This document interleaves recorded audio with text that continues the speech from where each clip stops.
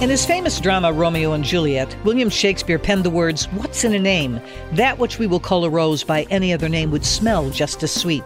Sadly, there is one word today that is losing its fragrance. Here to unpack present-day issues from a biblical perspective is Janet Parshall. The Pew Research Center wanted to find out how Americans felt about people from various faith backgrounds, and their findings should serve as a wake-up call for those who not only follow Jesus, but are called to be his ambassadors.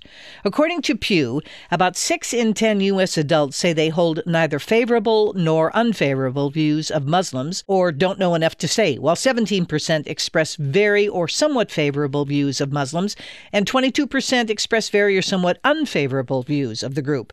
35% of Americans express very or somewhat favorable attitudes toward Jews, while 6% express unfavorable attitudes.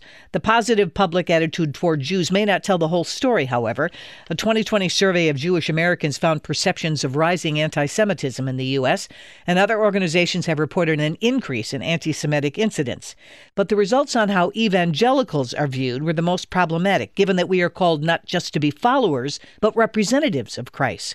Pew found that among those who didn't identify as born-again or evangelical Protestants, 32% said they view evangelicals negatively, compared with 18% who view them positively, a percentage that makes evangelicals among the most negatively rated religious groups by people who are not members of the group. When evangelicals were asked what they think of other evangelicals, the numbers shift. Most Protestants who describe themselves as born-again or evangelical Christians say they have a favorable view of evangelical Christians. But pushing all of the numbers aside, the core issue is evangelicals are not viewed positively by the rest of the world. And only 6 out of 10 evangelicals think well of each other. Something's wrong.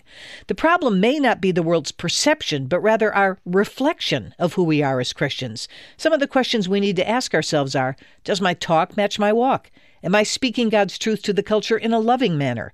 Do I see those who aren't saved as the enemy or as the lost who may yet be redeemed by his love? We know the imperishable message we've been told to carry into the world will not be accepted by all, yet our challenge is to live our lives in a way that reflects Jesus in all we do. John Wesley said it well, "Do all the good you can, by all the means you can, in all the ways you can, in all the places you can, at all the times you can, to all the people you can, as long as ever you can." May we heed his words. Those are my thoughts. I'm Janet Parshall. For more information, go to janetparshallcommentary.org or email us at janetparshallcommentary@moody.edu.